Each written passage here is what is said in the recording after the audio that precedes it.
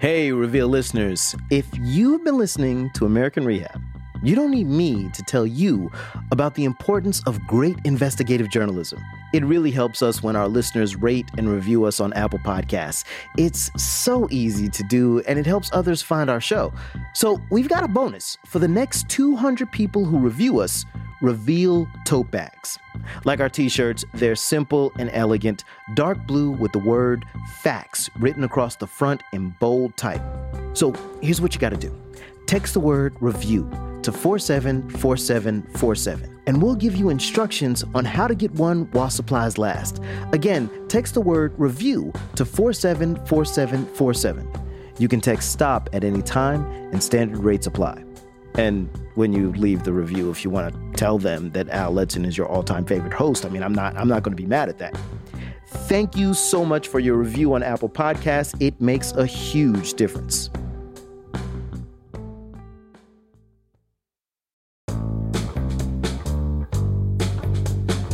From the Center for Investigative Reporting and PRX, this is Reveal. I'm Al Letson. The furor over President Trump's map of Hurricane Dorian has made lots of people question the administration's commitment to science. In case you missed it, while Dorian was pummeling the Bahamas, President Trump tweeted that Alabama would most likely be hit too. The National Weather Service in Birmingham quickly sent out a tweet saying the state would feel no impact. But for days, the president kept insisting that he'd been right. We had many lines going directly, many models, each line being a model, and they were going directly through. And in all cases, Alabama was hit, if not lightly, in some cases pretty hard.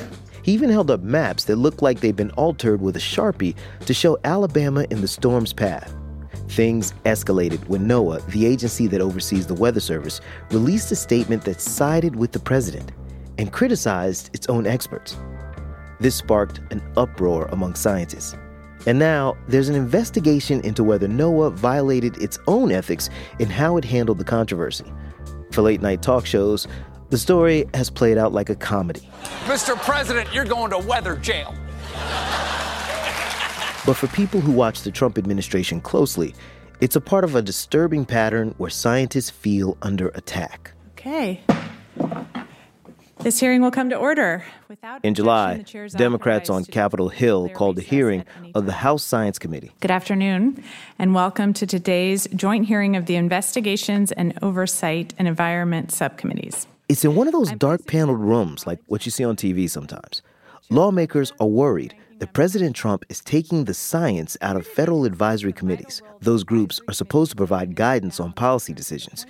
Here's Democrat Mikey Sherrill from New Jersey.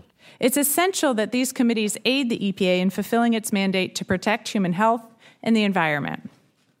Unfortunately, over the course of the last 2.5 years, we've seen a multi-pronged attack on these committees. 3 top scientists sit at a long table across from her. My name is Deborah Swackhammer, and I'm a professor emerita from the University of Minnesota. She's a leading environmental scientist. Her research showed how toxic chemicals like PCBs contaminate the Great Lakes. For decades, under both Republican and Democratic presidents, Deborah served on important advisory committees for the Environmental Protection Agency. But when President Trump came into office, things changed. Interference with science advisory boards at EPA is consistent with a broader pattern of science misuse by the agency. The EPA administration has demonstrated a pattern of cherry-picking scientific evidence, of ignoring rigorous scientific consensus, or simply... Reveal Science reporter Elizabeth Sjogren has been tracking how the Trump administration has been sidelining science and weakening environmental protections to favor industry. She was at this hearing too. And Elizabeth, why does it matter what happens to committees like the one Deborah Swackhammer was on? I gotta say, it sounds pretty obscure. You're right. A lot of these committees are completely out of the limelight, but they can play a really important role in government. They help agencies make decisions that are informed by science. There are about 1,000 of these committees across the government, and they can influence decisions that are really important to our lives, like how much pollution there is in the air, and is it safe for us to breathe? So what's been going on under the Trump administration? There have been lots of examples of Trump administration officials sidelining or ignoring science in order to help industry. We've covered some of this on our show, like the example of an effort to censor science at the National Park Service. This was important research being done to see how much more flooding there will be at national parks because of sea level rise and storm surge connected to climate change. President Trump is really disrupting the role that science usually plays in government. The shakeup at federal advisory committees is another example of this, and that's why I wanted to meet Deborah Swackhammer. The witnesses are excused, and the hearing is now adjourned. Excuse me. Pardon me.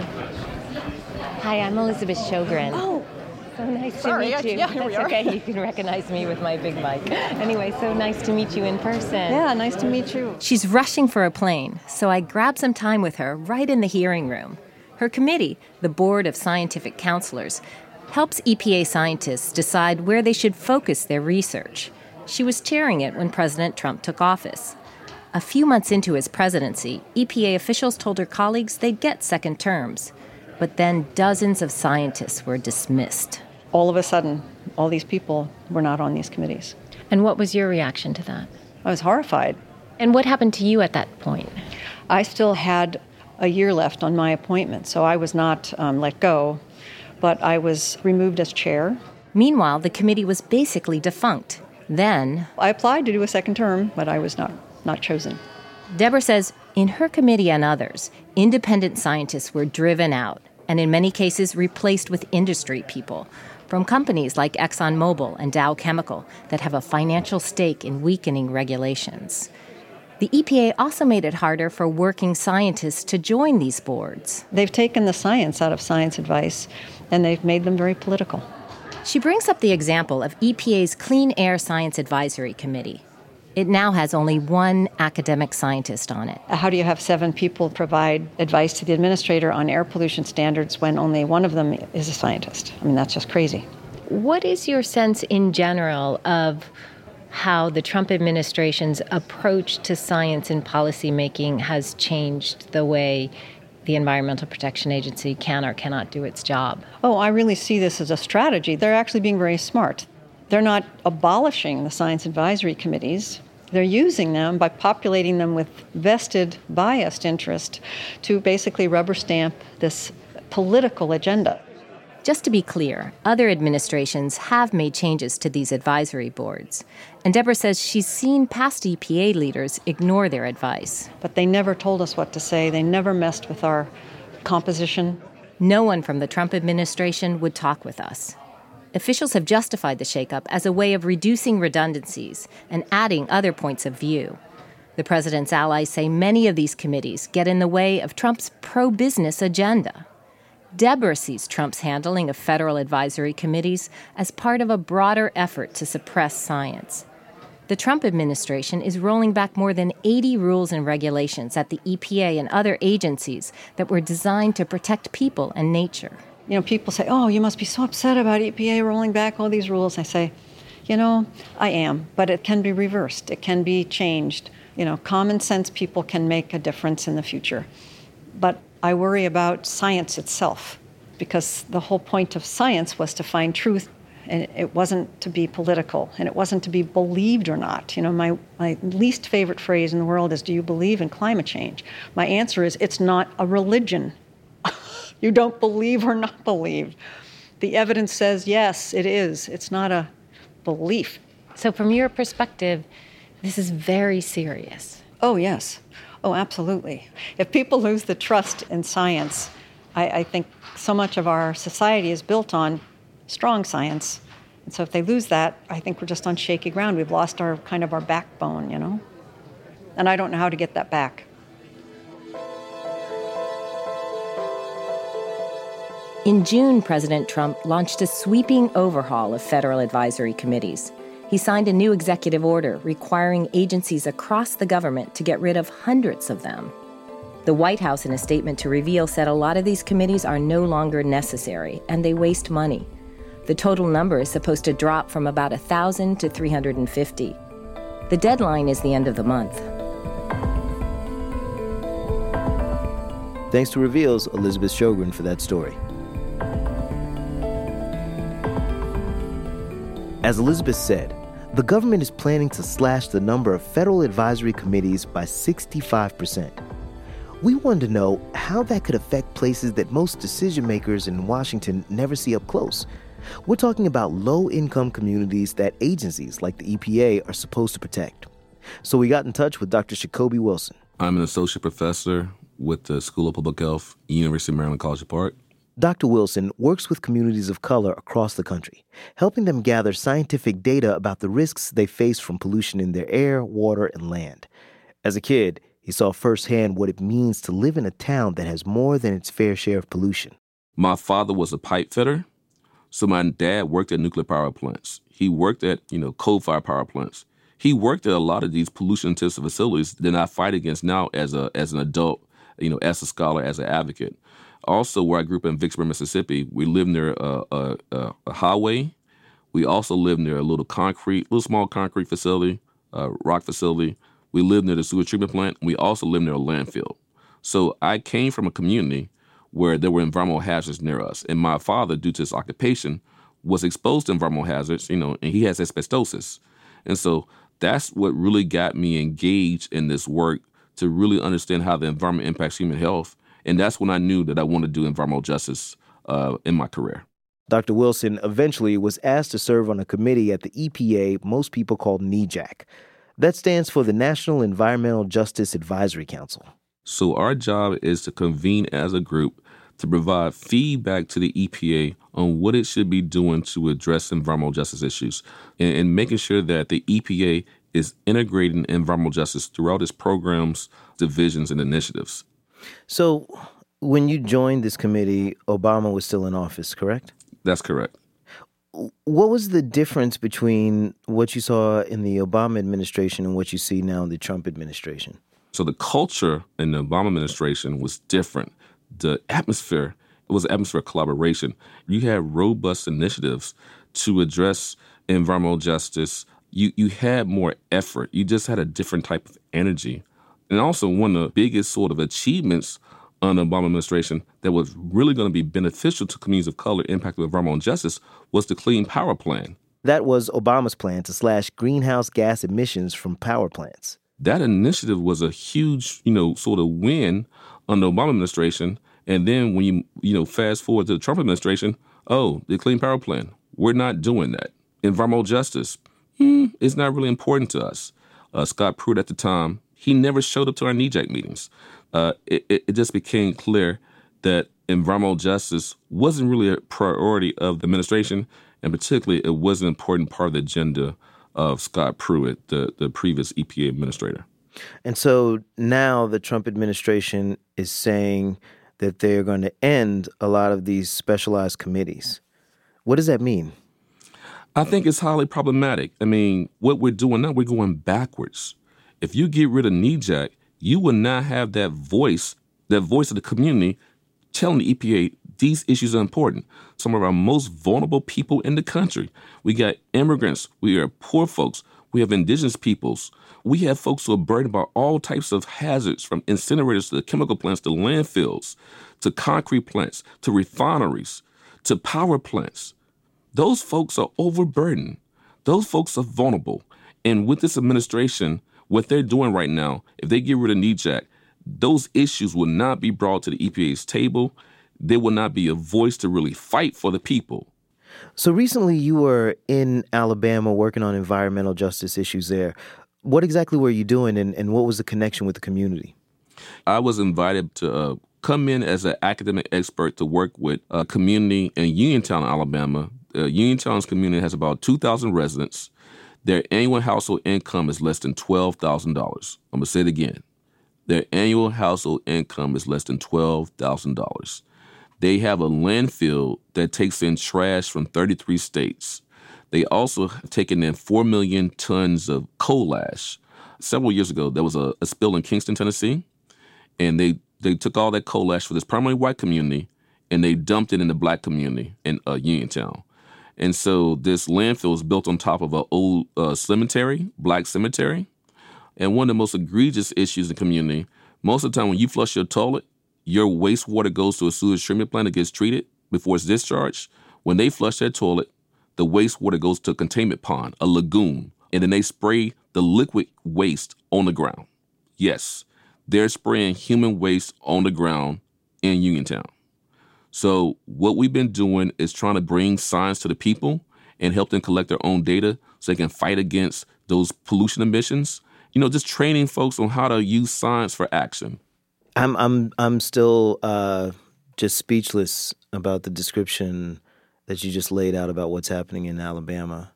And I think that is part of the issue when it comes to environmental justice, is that most people across the country have no idea that these type of things are going on in communities of color. No, I agree. It's happening everywhere. They're overburdened by hazards. They don't have good access to infrastructure like parks, green space, and food. And that's why what's happening with the EPA, that's why what's happening under this administration is egregious and it's problematic. And we need to do more to stop the executive rollbacks. And we need to do more to make sure this administration knows that science is not just important in general. Science is important for these communities that we're leaving behind. When Trump issued the executive order aimed at these advisory committees, he wasn't just pointing at yours. There's a lot of them, right? Yes, that's correct. There's a number of advisory committees that are on the chopping block. So I think in general, this executive order is just an attack on science and the importance of science in public debate and the importance of science in policymaking. Without science, we wouldn't have the Clean Air Act. Without the science, we wouldn't have the Clean Water Act. Think about where we would be at if we didn't have a Clean Water Act and a Clean Air Act. Think about where we'd be at if we have a Superfund law. That science has been very important in advancing public health and advancing protection of the environment.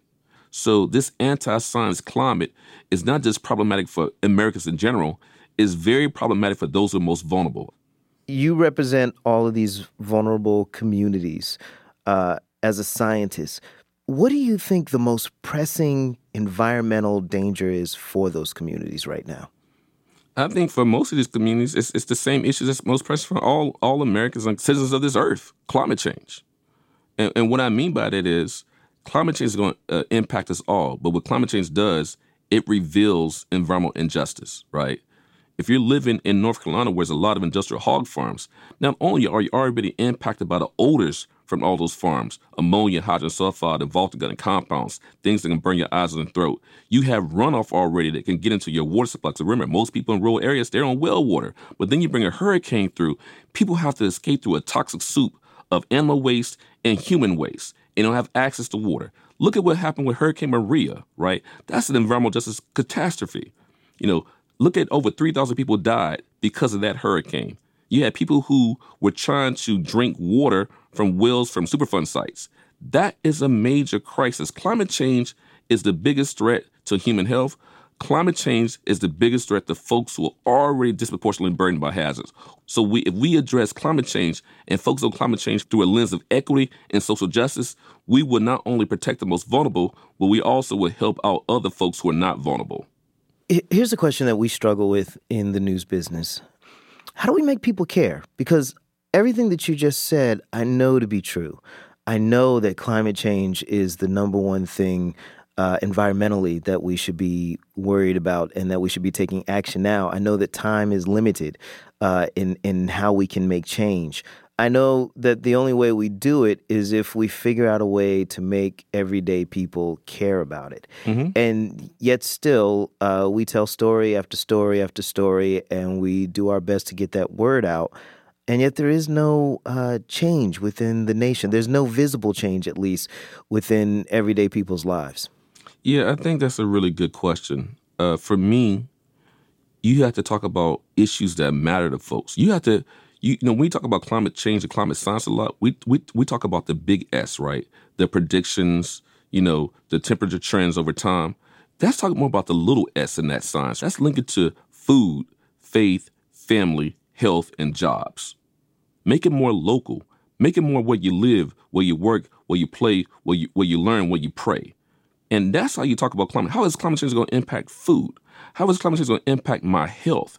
How is climate change going to impact my job opportunities in my pocketbook? How is climate change going to impact the health of my family, my elderly mother who's shut in, who doesn't have air conditioning? So remember, heat waves are hell for the poor and the elderly.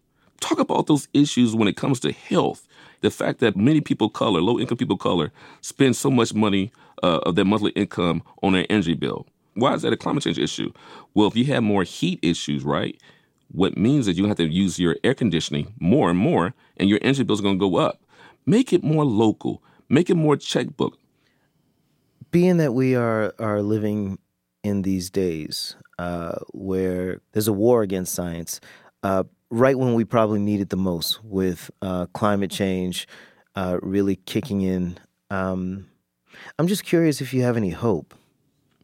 Well, not to be crass about it, being a black man dealing with racism, I gotta stay hopeful, As a scholar and an advocate and activist in the environmental justice movement, we're all about hope.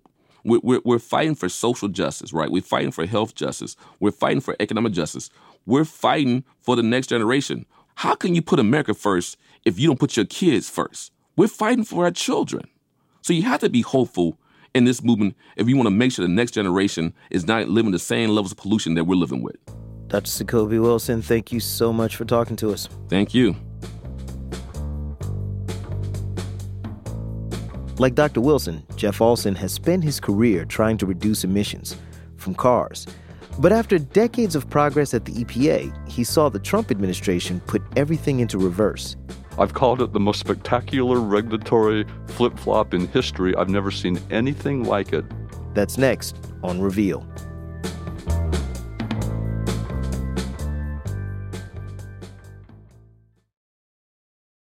Reveal is brought to you by the University of Virginia and the Sacred and Profane podcast. We often hear it's not polite to bring up religion, but we lose so much when we don't talk about religion. Sacred and Profane is a podcast that isn't afraid to tackle religion. Next up, how white Christians built and maintained Confederate monuments across the U.S. Sacred and Profane is produced by the Religion, Race, and Democracy Lab at the University of Virginia. Catch Season 2 wherever you listen to podcasts. Support for Reveal comes from Blinds.com. Transforming your home into even more of a sanctuary is easy and affordable with Blinds.com. They make it simple to shop top-quality blinds, shades, and interior shutters from home with easy online ordering and free shipping. Blinds.com has helped millions of homeowners through the process, and they guarantee the perfect fit whether you DIY or have them install everything for you. Go right now and see how much you can save at Blinds.com. Rules and restrictions may apply.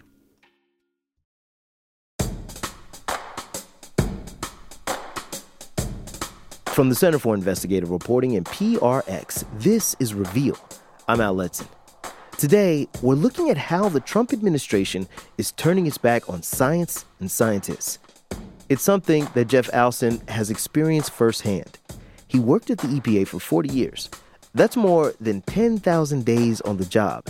And out of all of those, there's one day that stands out. In July of 2011, I got to spend 10 minutes in the Oval Office with President Obama. 10 minutes celebrating a deal that Jeff helped put together, one the president had just announced hours earlier. I am extraordinarily proud to be here today with the leaders of the world's largest auto companies and the folks who represent auto workers all across America. Next to Obama, as he spoke, were shiny new cars from companies like Ford, Fiat Chrysler, and GM. And it was a rare sight to see the leaders of these car companies applauding new government regulations.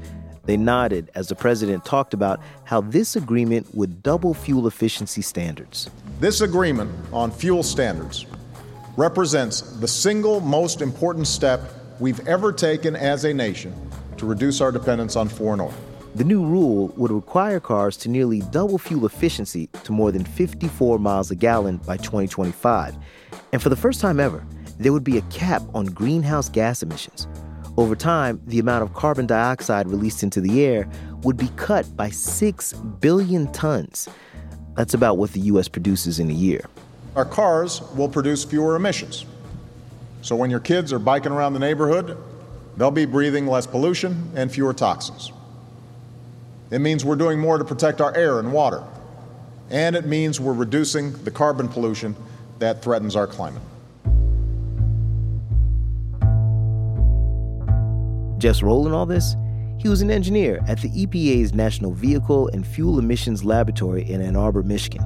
He helped pull the data, crunch the numbers, and make the models that created this new standard. You know, it was the proudest day of my career. We were going to make history, and it was a done deal. And now it's all coming undone without any sound or defensible rationale for undoing it. The Trump administration is about to roll back one of President Barack Obama's signature policies on the environment. The move comes from the head of the Environmental Protection Agency, that's Scott Pruitt. As you know, I'm here to announce that those standards that were set, that we are obligated to evaluate, I am determining that those standards are inappropriate and should be revised. I've called it the most spectacular regulatory flip-flop in history. I've never seen anything like it for a regulatory body to say, forget everything we told you for 7 years about the numbers. We were completely wrong now. Believe us now. For Jeff, it felt personal. Years of his work coming undone. It really does feel awful. It feels like a good chunk of my career was kind of taken away from me. And the agency he devoted his career to suddenly seemed to be moving backwards, turning away from its original mandate to tackle the nation's biggest pollution problems. People start pollution. People can stop it. Back in the 60s, when Jeff was a kid, pollution was in the news pretty much every day.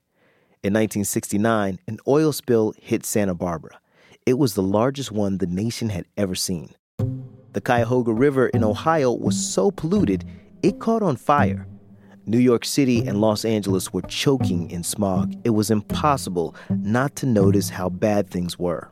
The great question of the 70s is, shall we surrender to our surroundings, or shall we make our peace with nature and begin to make reparations for the damage we have done to our air, to our land, and to our water? That's Richard Nixon giving his State of the Union speech back in 1971, not long after he signed the executive order creating the EPA. Restoring nature to its natural state is a cause beyond party and beyond factions. It has become a common cause of all the people of this country. It is a cause of particular concern to young Americans. In 1975, the first emission standards for cars went into effect. This is a device you've probably heard a lot about lately, and you're undoubtedly going to hear a great deal more about it. It's called a catalytic converter. The catalytic converter is a part of the car's exhaust system, and it dramatically reduces tailpipe emissions. They work so well, car makers still use them today. But back in the 70s, companies didn't want the government telling them how to design their cars. And when the private sector saw that EPA had stood toe-to-toe with what at that time was the most powerful corporate sector in the world, the auto industry back then was the Google and Apple of today, that sent the message to the rest of the private sector that EPA was going to be a major player. It was now legitimate for government to weigh in on how their cars should be designed. At the time, Jeff was a young, idealistic engineer, and he was impressed. I wanted to do something to try to help make the world a little bit better place, and I was in engineering school and getting straight A's, but thinking I didn't really want to go work for a large corporation and design the next little widget or something. So he joined the EPA in 1978. By then, Congress had already put in place the nation's first fuel efficiency standard. Bureaucrats called it CAFE, short for Corporate Average Fuel Economy. When I bought my new car, I checked the other window sticker too. The new one that shows the approximate gas mileage you'll get in city traffic and on the highways. As green as it may seem now, the new mileage rule had little to do with the environment and everything to do with the energy crisis of the 1970s. The original CAFE standard was created after oil-producing nations in the Middle East embargoed the U.S. Gas prices spiked, and people had to wait in long lines at the pump. Congress acted, forcing car makers to make more efficient cars that would save consumers money.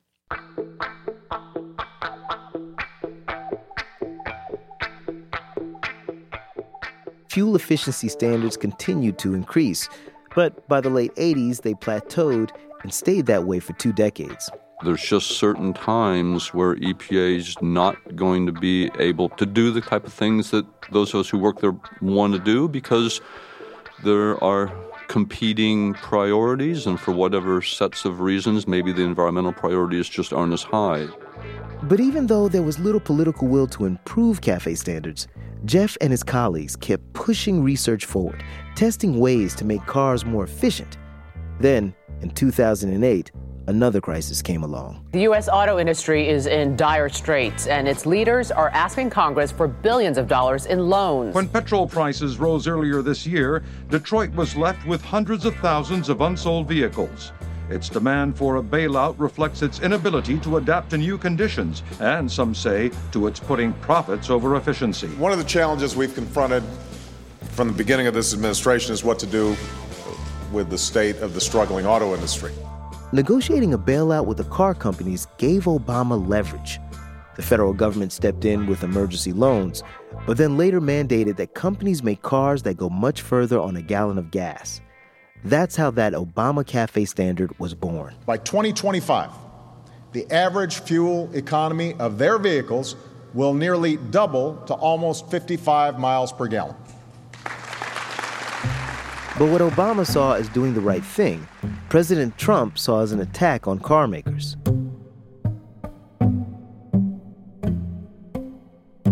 3 months after President Trump took office, he came out to Ypsilanti, Michigan. It is truly great to be back here in Michigan. Right. He gave a major speech there and invited CEOs of several of the major automobile companies. I know the UAW was there. It was kind of a photo opportunity speech kind of event. I kept my word. The assault on the American auto industry, believe me, is over. It's over. Not going to have it anymore. Interestingly, nobody from EPA's Ann Arbor facility 10 miles away was even invited to come, which that was kind of like the first signal to us that things were going to be a lot different. A year and a half after Trump traveled to Ypsilanti, his administration announced it was proposing its very own CAFE standards. The Trump plan would require cars to get 37 miles per gallon instead of 54.5 under Obama. Trump will also allow cars to emit higher levels of greenhouse gases. Normally, Jeff's team at the EPA would be doing the engineering analysis for a big proposal like this. Instead, the Trump administration worked only with the National Highway Traffic Safety Administration, or NHTSA. We were basically completely cut out of that analysis. And, that's where kind of the science comes into it. We know more about this than we'd been working with them for 7 years. And then all of a sudden, a new administration comes in and we were completely cut out. I think they basically knew the answer that the White House wanted. And they were going to cook the books by twisting every knob in that model, all the assumptions they could to get their bottom line results that the White House wanted. And it really made me kind of ashamed and appalled. EPA Administrator Andrew Wheeler talked to Bloomberg News about why he thinks their plan is better than Obama's. We have a goal not just of energy efficiency, but we also have a goal of safety, highway safety, saving lives. So how would cars that burn more gas and create more pollution end up saving lives? Jeff took a look at how the Transportation Department came up with that, and he couldn't believe what he found. DOT is assuming that people will drive less because less fuel-efficient cars will cost them more at the pump. And with people driving less, DOT says, fewer people will die in car accidents. Jeff says the government's own data doesn't back that up. He calls their logic the case of the fantastical disappearing miles. There's no rationale or justification anywhere. It's not in their documents. It's not in the economic literature. It doesn't pass the common sense laugh test. The details get pretty wonky. And we did ask the EPA and NHTSA to explain them, but they wouldn't talk to us. Neither would the White House. We did talk to a couple other experts, and they agree with Jeff's bottom line. It's the most spectacular modeling blender I've ever seen in my 40-year career. It wasn't just that they put their thumb on the scale, they jumped up and down on the scale until they broke the scale. Jeff decided he couldn't stay with the EPA.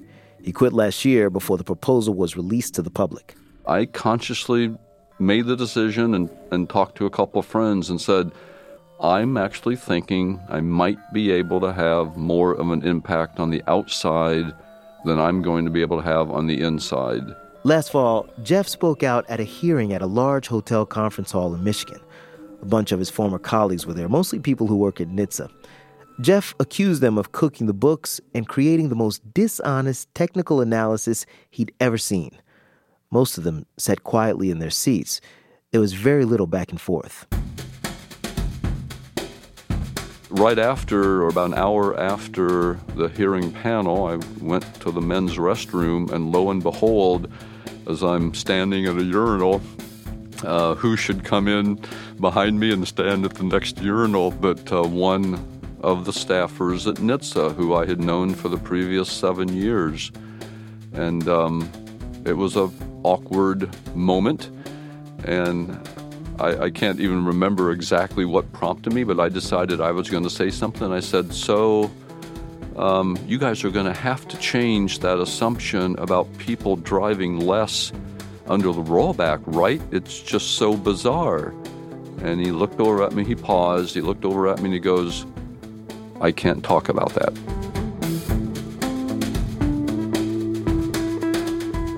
In July, 4 major car makers dealt a blow to the Trump administration's CAFE proposal. Ford, Volkswagen, Honda, and BMW struck a deal with California, the nation's largest car market. They agreed to meet a mileage standard, which is almost as strict as Obama's. But now, the administration is fighting back. The Justice Department has opened an investigation into whether those companies are violating antitrust laws. That story was produced by Najib Amini and Elizabeth Shogren. The White House wouldn't talk to us for this story, and neither would the EPA administrator. But we did get an interview with a former high-ranking Trump official who sees things differently from Jeff. So I would say that this administration has continued to fulfill the mission of EPA in a very meaningful way. That's next on Reveal.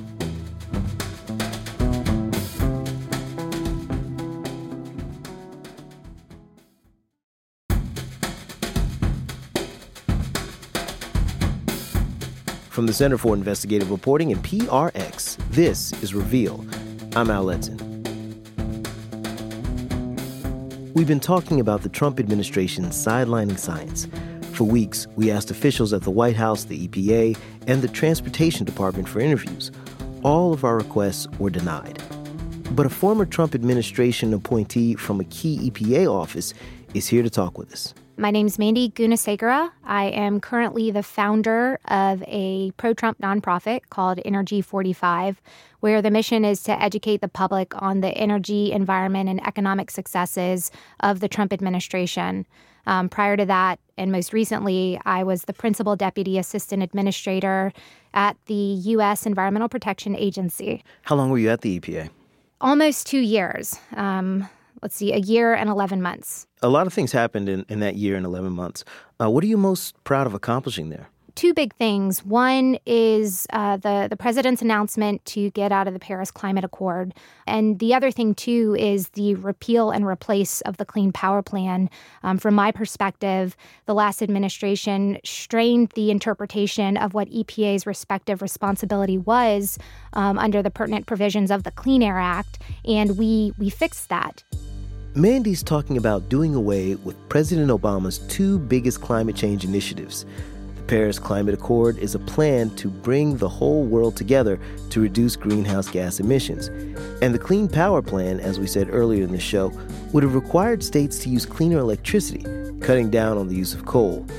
So that made me ask her, why would you consider reviving coal as an accomplishment when you're at the Environmental Protection Agency? Because it's not within the mandate, and especially under the Clean Air Act, to get rid of a particular industry. And frankly, the coal industry has been very successful in implementing and reducing emissions. But it's still the dirtiest form of energy there is out there, and we have other forms that could do the exact same thing that are not as dirty and also more cost efficient. One thing I wanted to push back on a little bit is that earlier you said that the EPA was putting an industry out of business, and that's not what they're supposed to do. But from the very beginning, the EPA has said that, they are under no obligation to promote agriculture or commerce. The only critical obligation is to protect and enhance the environment. Yeah, and I don't disagree with it. And there's different ways that you can go about implementing that. And a lot of the work that we did under this administration continued to move the ball where you balance this need of energy source to fuel the economy while ensuring important protections to reduce pollutants that are a byproduct of the combustion process, don't get out in the air and harm the public health or the surrounding environment. Let's move forward to the Paris Climate Change Treaty. Nearly every country in the world has signed on to the Paris Agreement. The overwhelming majority of scientists say that climate action like this is essential to avert catastrophe. Why did you think the Paris Agreement was a bad idea? One, it was ineffective. It was going to cost billions of dollars. And it also was going to impede the president's deregulatory initiative that was important to unleashing the economic potential that we've enjoyed for the first 2.5 years of his administration. The question I have for you is, if you think it was ineffective, what would be effective? Because what I keep thinking about is that scientists are saying that if we do not take action, we are going to have a catastrophe, that everything is going to kind of fall apart.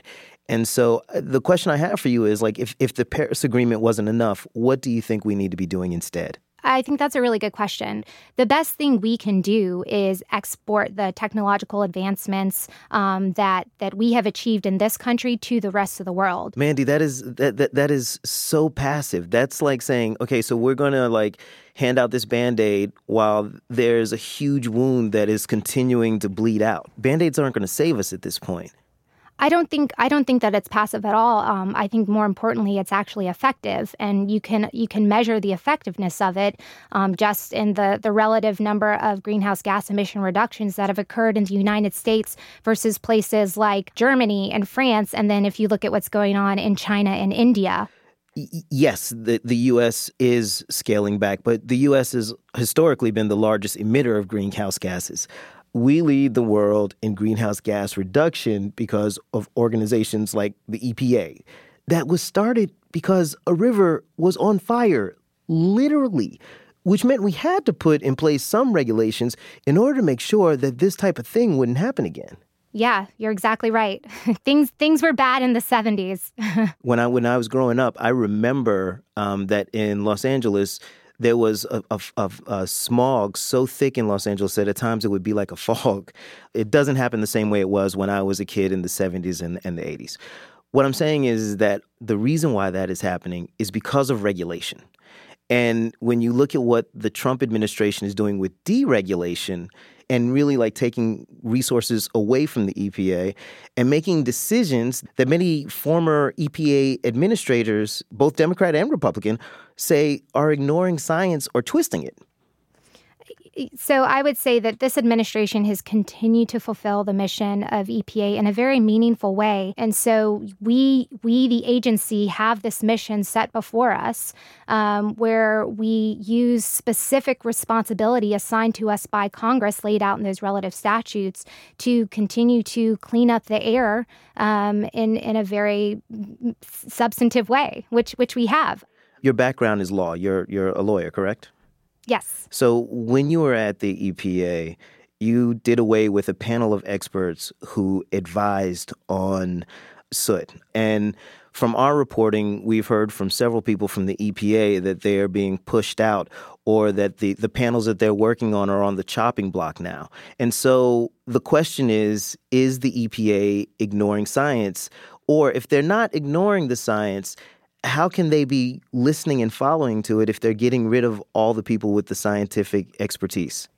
So the agency isn't getting rid of all the people with relative scientific expertise. And I would say in that particular instance, we have a federally mandated committee called the Clean Air Scientific Advisory Committee, CASAC. And this particulate matter, or as you refer to it, SIT subcommittee, was a part of that.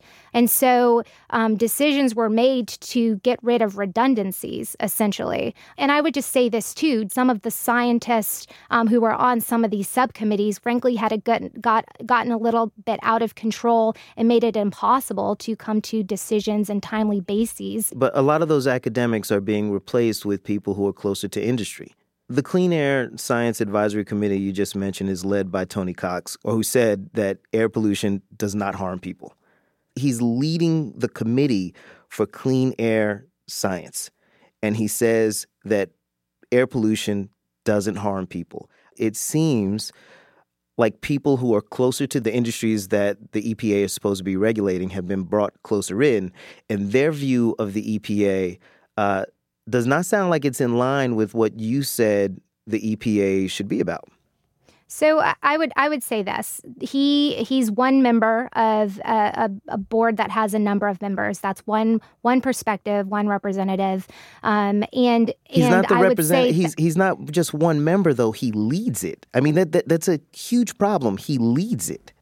So I would say, one, we do respect the science, and as a whole, the agency disagrees with air pollutants not harming people. I understand what he said is offensive to you, and I understand the perspective, but that is one small, tiny piece in what actually goes into all of this. And I think focusing on that is a bit disingenuous when you look at the work that we're actually doing, the tangible actions that this administration is taking is completely inconsistent and different than what this one person has said. What he said is not offensive to me. What he said is not true. And I'm not disagreeing with you. I think it's not true, too.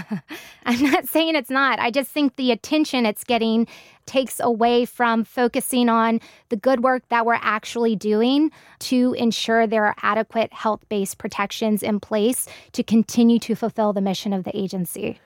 Earlier in the show, we heard that President Trump is rolling back clean car standards put in place by President Obama.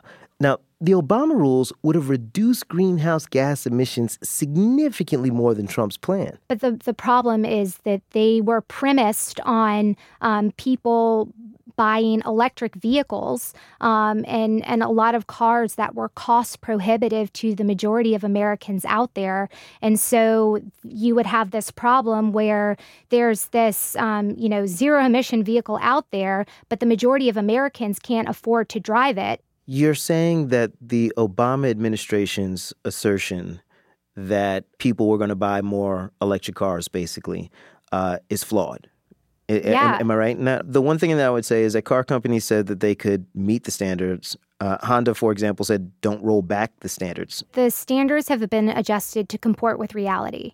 And I would just say this. What is the point of having some environmental standard that looks good in paper, but it has no tangible impact in the real world? Last question. I just keep thinking that if we don't make some kind of drastic move, that 5 to 10 years from now, getting climate change under control is not going to be possible. If the United States doesn't step up as the leader of the world, I'm just wondering what kind of world we're going to have. So I would say this, that the United States is already a leader. And so I think I won't argue with you on that. I guess my point would be we are seeing climate change happen all over the world. And if America is the leader, I'm not going to debate that with you, but if America is the leader in it, then clearly that's not enough. Like, what can we do? You're not going to like this answer, but it's doing what we're doing now. The United States leads the world in greenhouse gas emission reductions because of the increased role of natural gas alongside improved efficiency in how we generate power in this country.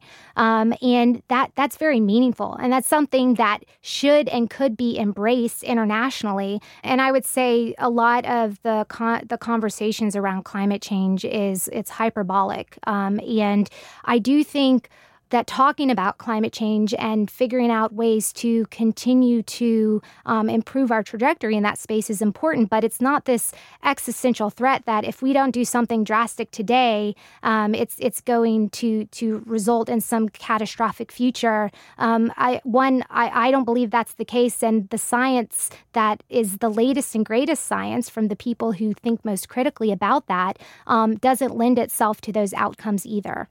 Mandy Gunasekara, thank you so much for talking to me. I appreciate it. Yeah, likewise.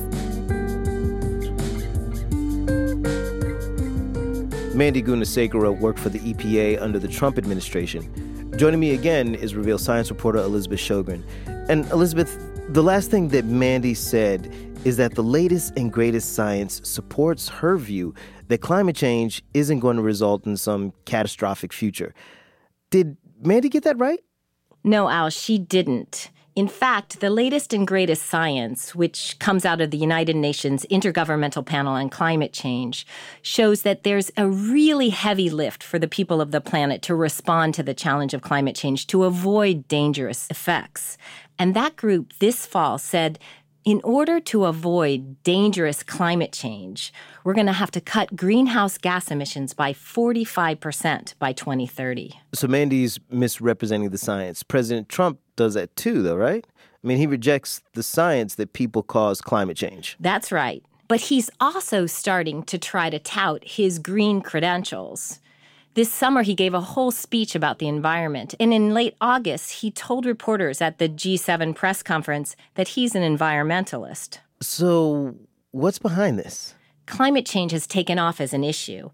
And not just with Democrats, swing voters, and even some Republicans, like the youngest Republicans and the highest educated Republicans. One recent poll showed that 3 in 4 American voters want to see the government step in to limit carbon emissions, including a majority of Republicans. 6 in 10 voters believe U.S. climate policy is seriously on the wrong track. So as President Trump heads towards the election, is he just trying to rebrand himself as an environmentalist, or is he changing his actions too? There's no evidence that President Trump is changing his actions on the environment. In fact, just recently, his administration proposed doing away with rules that will curtail the methane emissions from oil and gas drilling. Thanks, Elizabeth. Thank you, Al.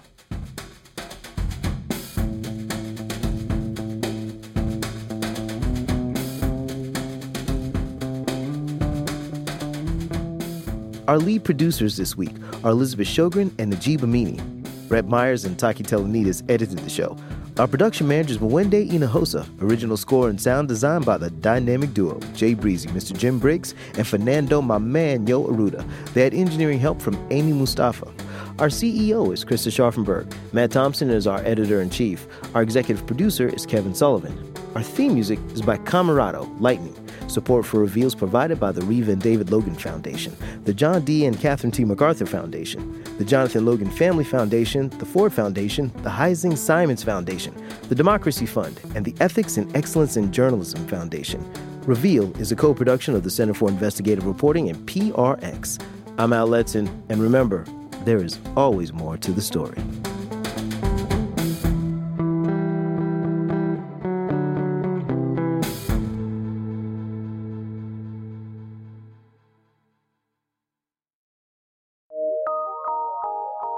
From PRX.